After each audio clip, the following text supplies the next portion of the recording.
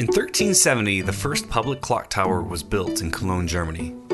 Before this, sunlight determined time. Seasons and nature dictated life's rhythm and people's schedules. So, days were long and busy in the summer, but then short and slow in the winter. The agrarian lifestyle worked free of haste, not worried about productivity. God dictated the rhythms and pace of life, when to work and when to rest. Then, artificial time was introduced. A machine was in control, and it was a demanding master.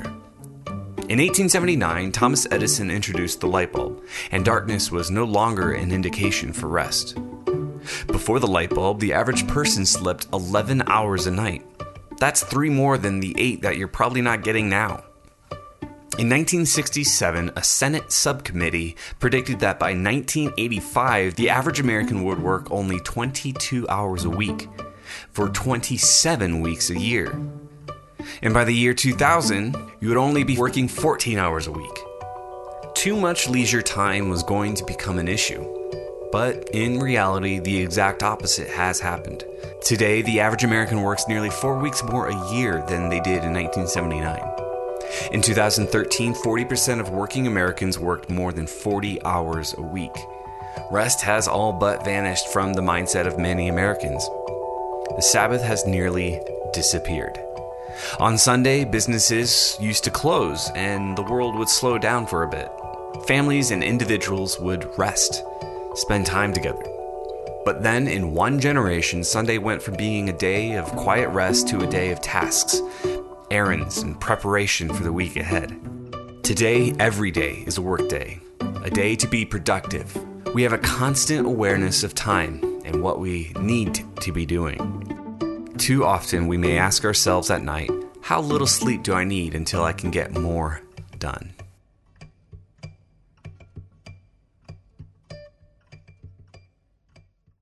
My name's Derek, and glad to be here with you today, where we can actually talk about rest. Who's a little bit tired here today? Yeah, can you imagine 11 hours of sleep? Like, what would that even be like? I don't even know. I haven't gotten that many hours of sleep till I was 17, since I was 17 years old, so it's been a while, right? We've got a pretty fast-paced life, and today we're going to look at really how to slow down and work some different rhythms into our life that can help us actually rest.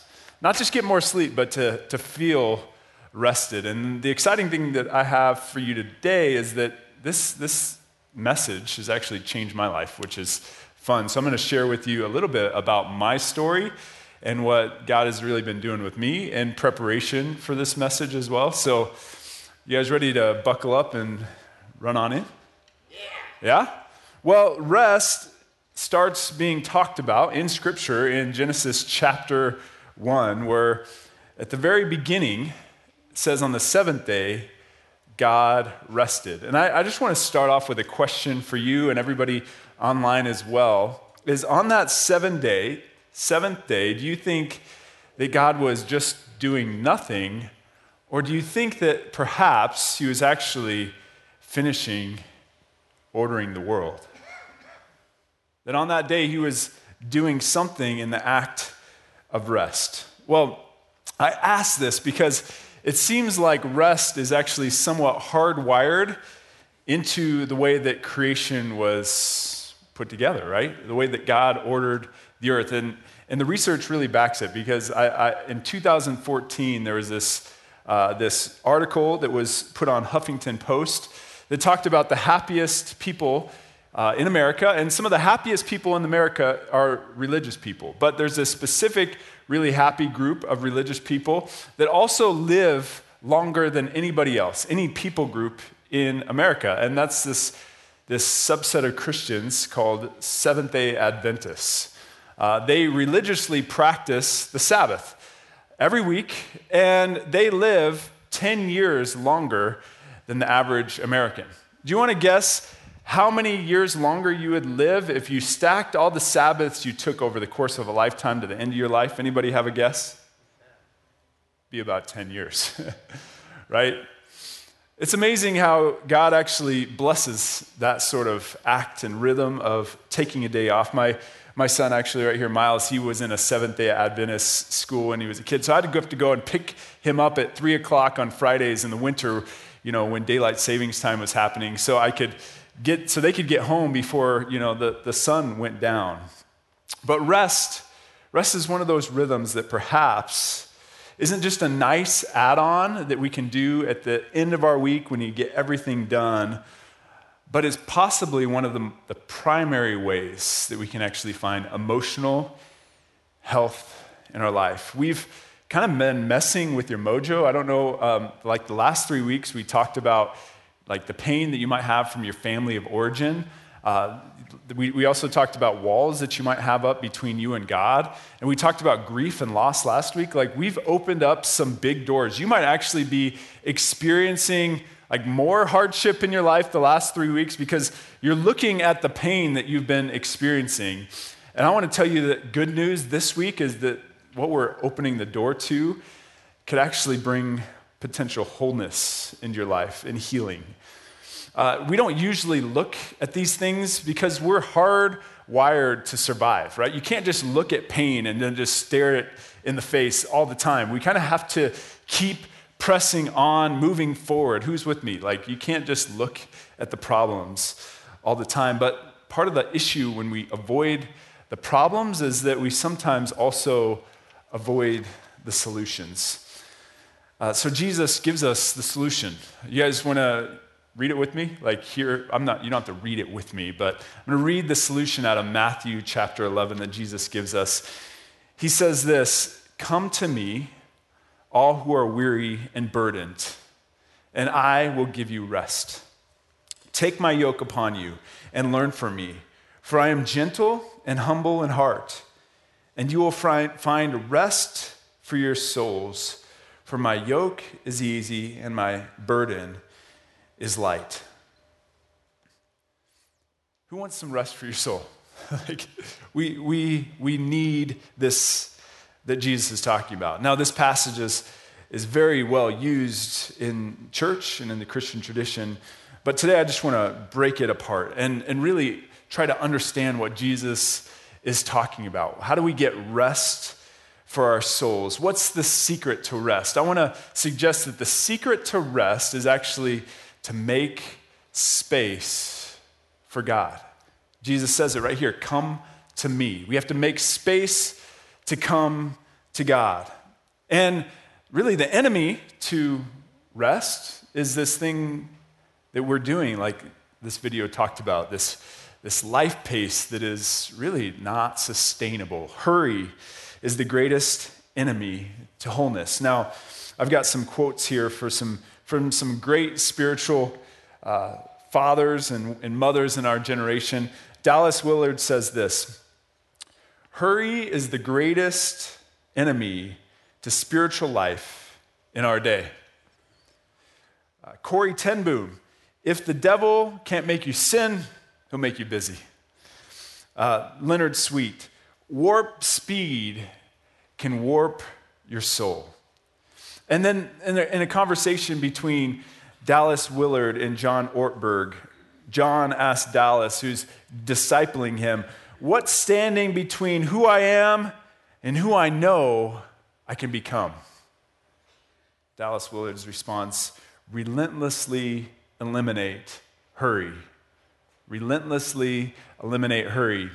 And I just want to say that there's a book by that title by John Mark Comer.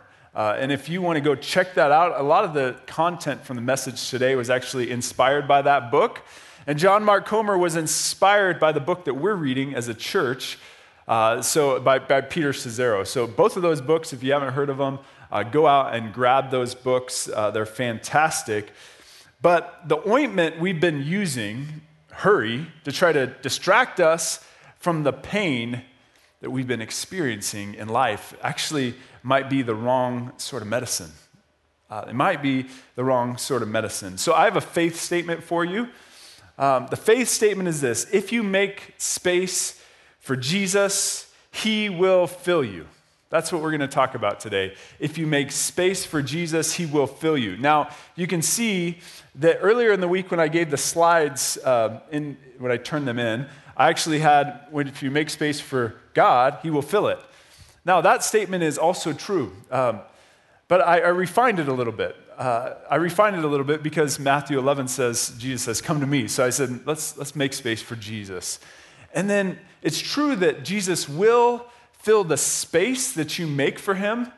But here's the deal. If you make space for Jesus, he not only will fill that space, that time that you spend, but in doing so, that time that you spend will permeate throughout the rest of your life and bring health and wholeness to every part of your life and to your soul and to your spirit. So if you make space for Jesus, he will fill you. Now, the fear is this. Okay, that's the faith statement. The fear is that I sometimes believe, and I don't know if you're with me, that if I make space for Jesus, there's a possibility that he just won't show up. Who's ever felt that? Like, I don't want to make space because if I do and he doesn't show up, then I'll really know that there's no answers out there. Well, we're going to go back to the faith statement, make space for Jesus, and he will fill you up. Now, there's a truth that I know. The same voice who spoke light into the darkness, that made order out of chaos, that same voice is ready to speak life into your soul. That same voice is ready and waiting. Now, the problem is this. The problem is that we are not making space. Our lives are rushed and hurried. And so the truth is that I have to believe that making space will fill me up, because that isn't what I often believe. Now, you don't have to believe me yet. We're going to walk through the process of making space. So what Jesus says is, come to me, right? And he says, my yoke is easy, my burden is light. That passage right there in Matthew 11, I've got 3 points. Accept that you cannot do it all. You have to admit that you're weary. We have to admit that we're broken in our heart, right? That we don't have it all put together. And I just want to say, if that's where you're at and you want to work through some of these things that you're broken in, I just want to say we have a group here every Monday night called Celebrate Recovery, and that they work through this 12 steps, and the first of the 12 steps is that you can't do it, right? And so this is the first one that we have to do if we're going to let God actually fill us up and create the space. I have to accept that I can't do it all. Number 2 is adopt the lifestyle of Jesus. He says, take my yoke and learn from me. And the third is this: acknowledge your worth is not dependent upon your success. He says, my burden is actually light. It isn't heavy. You having to make a name for yourself, now that's really heavy. There's not many people who have ever done that. But my yoke is actually pretty light. And I'll tell you what, this first point, you can't do it all, is really hard for me because I am a recovering hurry addict. I don't know if Dave knew that when he invited me to preach this message, but I was just talking with one of our college students here. In college, it's probably the busiest time of my life. I worked 20, 25 hours a week. I would take up to 20 college credits. And when I was at work, I took pride in the fact that I was a computer field technician. I took pride in the fact that I was closing as many tickets as the full-time staff at the place that I worked. I got married in college. We remodeled a house. All these things I did, rushed around and I hurried, didn't have a lot of extra time in my schedule. And something that broke me in that same time period was this. I went and I applied for an internship with this group called Impact Campus Ministries. I was trying to get ministry experience. And there was this guy, Bill Westfall. I knew him. He was part of my church body. And he later became the president of Impact Campus Ministries. I sat down. I asked him if I could intern with him and under him. And he sat down, had lunch with me, talked with me through my schedule, and then turned me down for the internship. Now, I've never been turned down for a job in my life, other than the one time I interviewed against my wife for a position at Ruby Tuesdays. I don't know. I don't want to go head-to-head with her ever again. But Bill Westfall turned me down for this internship position, and the reason for it was that I was too busy. Now, Impact's, their mission statement is to pursue, model, and teach intimacy with God. And he said, here's the deal, Derek. You can't actually live out our mission statement because if you're going to have intimacy with God, you have to have margin in your life. That gutted me. But here's the deal. It didn't gut me enough to actually change me. I still kept running fast all through grad school, through so many parts of my life. It isn't until more recently that I've started to learn some of these rhythms that I'm preaching to you today. So you might be in the same position as me. You might be suffering from what I like to call hurried sickness. So I'm going to read through 10 symptoms, and what I want you to do is just self-examine. Will you do that with me? Like, there's going to be these 10 things, and just see if you have more of these happening in your life than you'd like. Number 1 is irritability. Easily annoyed, especially with those who you love the most. Let's go. Number 2, sensitivity. You're easily upset or offended by the actions or comments of others. Number 3, restlessness. Even when you're resting, you can't rest. You can't turn off your brain. Number 4, workaholism. Your emotional well-being is tied to your work. If it's going well, you're doing great. If not, you're not. Number 5, emotional numbness. You can't even feel the emotions that you know you're used to or that you see others experience. Number 6, out of order priorities. Your life is reactive. You can't catch up. You can't make time for the things you know you should. Number 7, physically unhealthy. There isn't space for workouts or eating healthy, regularly binging on sugar, carbs, or alcohol, anything else. You fill it in right there. Number 8, escapism. When we're too tired to care for our souls, we often go to our addiction of choice. It could be eating, drinking, porn, entertainment, anything else. Again, fill it in with whatever you go to. Number 9, slippage of spiritual disciplines.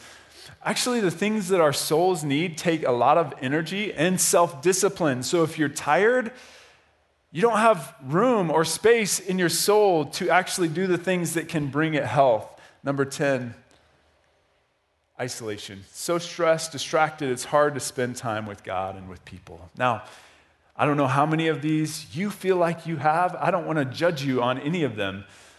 If you're wondering, maybe I have some, maybe I don't, here's maybe the greatest self-assessment. Do you feel anxious?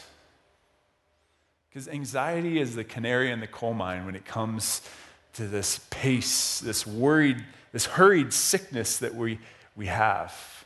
Now, I have family that are on medication for anxiety. I just want to say, it doesn't necessarily, sometimes that's what you need, but could it be that if you had proper rest for your soul, you may not need it? Remember, the point is you can't do it all. Jesus made this statement early in his ministry out of Matthew chapter 5. He says this, let your yes be yes, and your no, no, for whatever is more than these is from the evil one. Yeah, this passage does say we should keep our commitments, but another thing about this passage that I've loved is the fact that every yes is going to lead to thousands of no's, right? When my wife and I got married, I said no to every other woman on the face of the earth. That's a lot of no's, right? That I'm saying no to. If you go out and you buy a car, not only are you saying no to every other vehicle you could potentially purchase, you're also saying, I'm willing to pay that payment. So that might be saying yes to more hours at work, or no to a lot of time or money or anything like that, right? There's a lot of no's that come into factor when you say yes to anything. And when it comes to actually living a life of rest, if we're going to say yes to that, we're going to have to say no to a few things in our life. And even more and above that, if we're going to say yes to, I want to follow Jesus, This leads to the second point of the message, is that we have to adopt his lifestyle. Like I said, Jesus says, take my yoke upon me and learn from me. John 14:6 says it this way. Jesus says, I am the way, the truth, and the life. Now, we've, in the church, talked about the way being like the only way to heaven, right? That's making it the truth, and the life. When Jesus said the way, he actually talked about a pathway. He's trying to say, I have a lifestyle for you. And here's the thing. If you pair the way of Jesus, which is the lifestyle of Jesus, with the truth of Jesus, which is our mindset, it actually leads to the life of Jesus, this elevated life, this life that leads to eternal life. Jesus says, take my yoke upon me. Yoke in that day was the rabbi's teaching. Jesus is saying, my teaching, take these teachings and put them into practice in your life. But we all know, like if you know anything about, farming, a yoke in that time was a piece of farm equipment. It was the way that they hooked up oxen to plow the fields. So if Jesus is saying, I'm going to give you rest, why is he giving us farm equipment? If Jesus is saying rest, why is he handing us a tractor instead of a vacation to Tahiti, right? What's going on right here? I think Jesus knows that a beach vacation is just that, a vacation. If you lived in Tahiti, you know that you'd still have to pay the bills. You'd still have to change the diapers. You'd still have to make the appointments. Jesus knows that our life, when we're actually living it, takes a lot of work. So how do we work from a place of rest instead of having to escape to go find a place like a beach to go rest? Jesus says, learn from me. The only way that we can do this is if we completely restructure our life and take on the lifestyle of Jesus. If we want the life of Jesus, but we're not willing to adopt the lifestyle of Jesus, we should not expect the transformation of Jesus in our hearts. Jesus had a demanding life, right? But we never see him barking at Peter or nitpicking Mary, right? We don't see him doing those things. It's because Jesus had margin in his life. Jesus had margin in his life. Mark 1:35, it says that very early in the morning, while it was still dark, Jesus got up, left the house, and went off to a solitary place where he prayed. Jesus had time in the presence of God. And I'd like to suggest to you that time in the presence of God is what rest actually is. We see Jesus doing this all throughout his ministry. He's sneaking off to connect with God and re-engage. Even, it's funny, Jesus starts his ministry, has one day on the job, and then he goes 40 days off into the wilderness. It's like, who starts their job, spends a day, and says, I'm going to take the next 40 days off? Like, that's what Jesus did, okay? He made a lot of room to connect with God and find rest.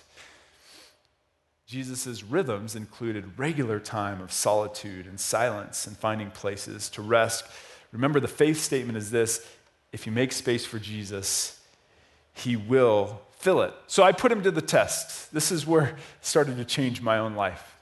Now, when COVID first hit, one of my mentors that's been speaking into me since I was 14 years old, his name's Steve Edwards. Now, Steve, he started doing these prayer walks because he traveled. He's a church planting director. So he'd travel a lot to all these church plants in the region. But when travel shut down, he thought, I'm going to start connecting with God at a whole deeper level. So he started doing these prayer walks throughout the day. He'd start with one, and he'd do a mile, and then he started with a second one during the day. And he's worked his way up to where he's doing 8 prayer walks a day. He starts at 7 in the morning, and his first one, and I think his last one's like at 11 o'clock at night. And he's walking and taking time, a mile or 2 miles every time he does this loop through his neighborhood. And the crazy thing is, Steve is 75 years old. And he talks about his relationship with Jesus like he's a teenager in love or something. It's just this crazy thing. He's been walking with Jesus his whole life, and I have never heard him talk like this. And so I'm like, okay, I'm going to be preaching this sermon in a little bit of time.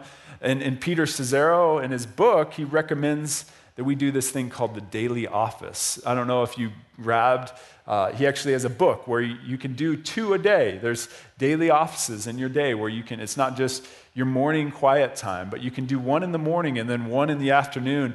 And I kind of already had a rhythm of my morning quiet time, and I have a time of prayer in the evening, but I thought, I'm going to go ahead and I'm not going to take on 8 prayer walks a day, like my mentor, Steve. I'm going to just take on 1. So I decided somewhere, there's usually a spot in my day between 2 and 4 in the afternoon. I'm just going to, when there's an open space, I'm going to go on and do this. So if I was here at the office at K2, there's a 1 mile loop around this building.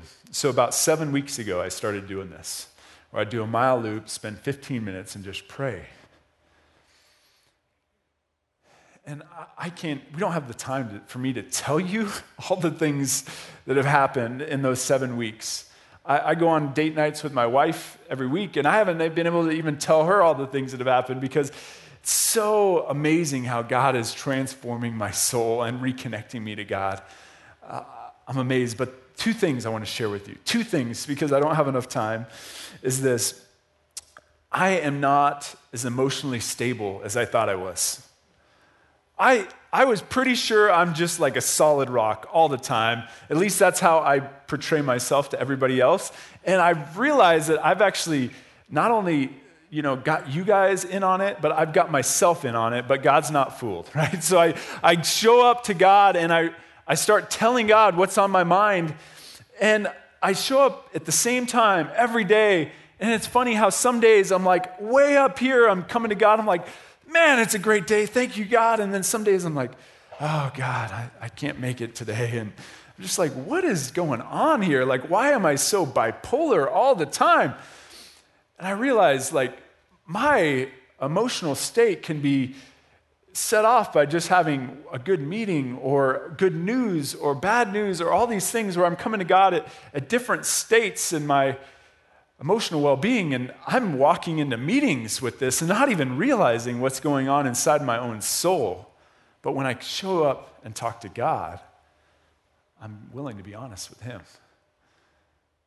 Number 2, the second thing that's come is that by the end of that walk, every time, without fail, for 7 weeks, I find that I'm at perfect peace. It's the truth. Like, I have no idea how or why. Like, some days I come in just completely tired, ready to throw in the towel, and I come at the end of it, and I'm like, wow, I'm feeling great. Like, God, you are faithful. If you make space for Jesus, I promise you, He will fill it. Now, like I said, I don't have time to tell you, like, seriously, it's the best thing of my last 7 weeks. Here's the offer. Like, I'll be here Wednesday morning. There's an entrance, Murray Boulevard, into our offices right over here. I'll be standing right over there, 7:45. If you want to learn how to do that, I'll just teach you what I've been doing the last 7 weeks, and then we'll do a mile. So if you want to come and join me, I just want to say, come and join me. For 15 minutes, I'll teach you on what I do, and then another 15 minutes to walk around the building, and in 30 minutes, you can experience something that I think is life transformational. Okay? A few of you might show up, 7:45. There's no thing on our website about this. If you're here online right now, or you're in the building, everybody else, if you're not here, you're missing out, okay? You guys are part of the club, so we know this, right? If we don't take on the lifestyle of Jesus, we can't expect the life of Jesus. Now, I was going to talk to you about this guy named Daniel. Now, I don't have time to talk about Daniel, so maybe I'll talk about Daniel on a Facebook Live like Dave's been doing. Now, I wanted to talk to you about this object lesson that God has put together of the tabernacle. Now, the tabernacle is this place. When God brought His people out of Egypt, He was like recreating. He was doing a second round of creation, right? And in Genesis chapter 1, God made the space right? And then he said, be fruitful and multiply. He told us to fill the space. But when God is creating a whole new people group out of this nation of Israel, he goes the opposite way. Instead of saying, I'm going to make the space, you fill it, he said, you make the space. He told them to build a tabernacle, and then he says, I'll fill it. It went wrong the other way, right? If I make the space and you fill it with all sorts of destruction and evil things. But if you make the space and I fill it, I'll fill it up exactly how it should be. So he tells them to put this tabernacle at the center of their camp. This is what it would have looked like. So all the tribes are all around, and at the center of the camp is this tabernacle. And it says that there was a pillar of smoke and fire that resembled the presence of God in the tabernacle by day and by night.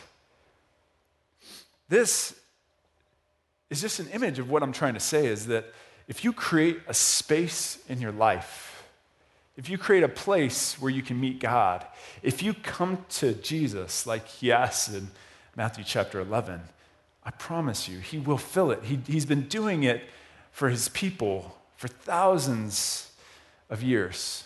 Because God's presence is the only thing that can actually fill us with life. There's nothing else. Like, I had the quarter life crisis where I had done everything that the world tells you should do. I had finished school and gone to college and gotten a graduate degree and gotten married and had a family and bought a house and all these things. And you go, what? That doesn't fill me up at all. I mean, I love my family, but it doesn't give you life. What gives you life is if you make a space, because God will not only fill that space, he will give life to everything that you touch. One key way to be motivated to take on the lifestyle of Jesus is really to understand that God is the one that determines your value. That's the last point, is that we have to acknowledge our worth isn't dependent upon success, right? His burden is light. Here's something that a guy named Craig Groeschel, another pastor in Oklahoma, he brought to mind. I was reading his book, Winning the Warrior Mind, and he's like, value isn't actually based on what I think something's worth. It's based on what somebody's willing to pay for it. Like, there's crazy paintings that I think may not look nice at all, but people are willing to pay millions of dollars for, right? Because it's got the name Picasso stapled to it. Or there's cars like Ferraris and Lamborghinis that people are willing to pay $300,000 for. I would rather drive my 2007 pickup truck that's paid off. I'll be honest, like, seriously, I love having a truck. But somebody's willing to pay $300,000, and here's the deal. When it comes to our worth, your value comes because Jesus was willing to pay his life for you. So your value is beyond measure.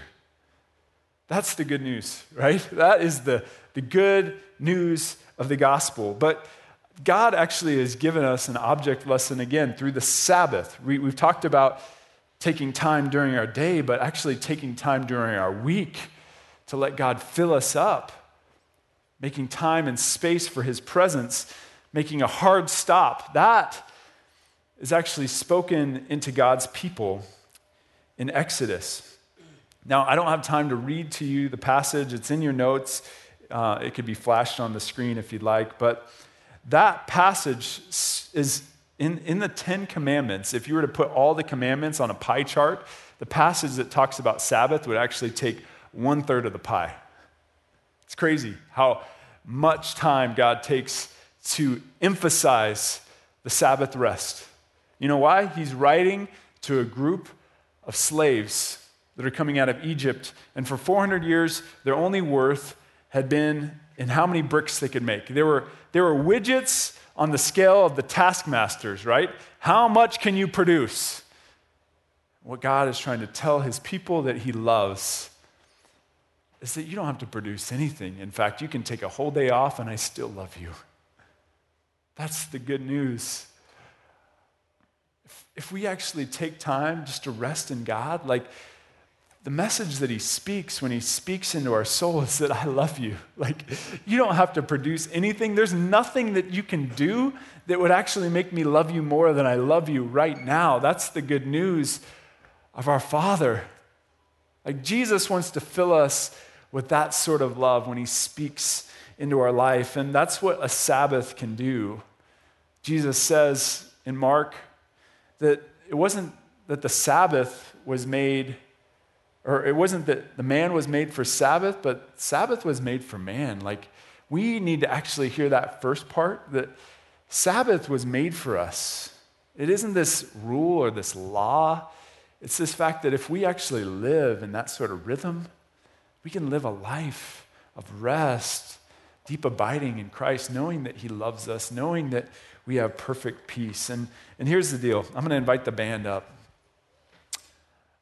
I can't do this for you. I can tell you about Jesus, but what I would rather do is I would actually like to just challenge you to do it. Like, I would rather, instead of just telling you more about how much Jesus loves you, I'd actually rather just introduce you to Jesus. Because if you make space for Jesus, he will not only show up, he will fill you up. That's the truth of the gospel. So I challenge you to find a way to make space in your schedule, restructure your lifestyle, because if you don't, we will never live the transformed lives that Jesus wants us to live. He doesn't want us to try to earn his love. He says, hey, I love you already. Just come and meet with me, and I will actually speak into your heart in such a way that you'll be at perfect peace. So, find a time, find a date. Come here on Wednesday morning, 7:45. Write it down, because there's not going to be another announcement. The corner of Murray Boulevard, on the entrance right here on the back side of the building. I'll be there. Or maybe this weekend, next weekend, take a day, 24 hours straight. Put away your phones. Just spend time with God. Spend time with the people you love. And don't have any tasks on your agenda, and see what it feels like. You guys, we're coming to a song. It's called Lord, I Need You. And that's really the point of this message, is that if we're going to find any significance in our hearts, in our souls, in our life, we need God to fill us up. So go ahead and stand and let's worship together today.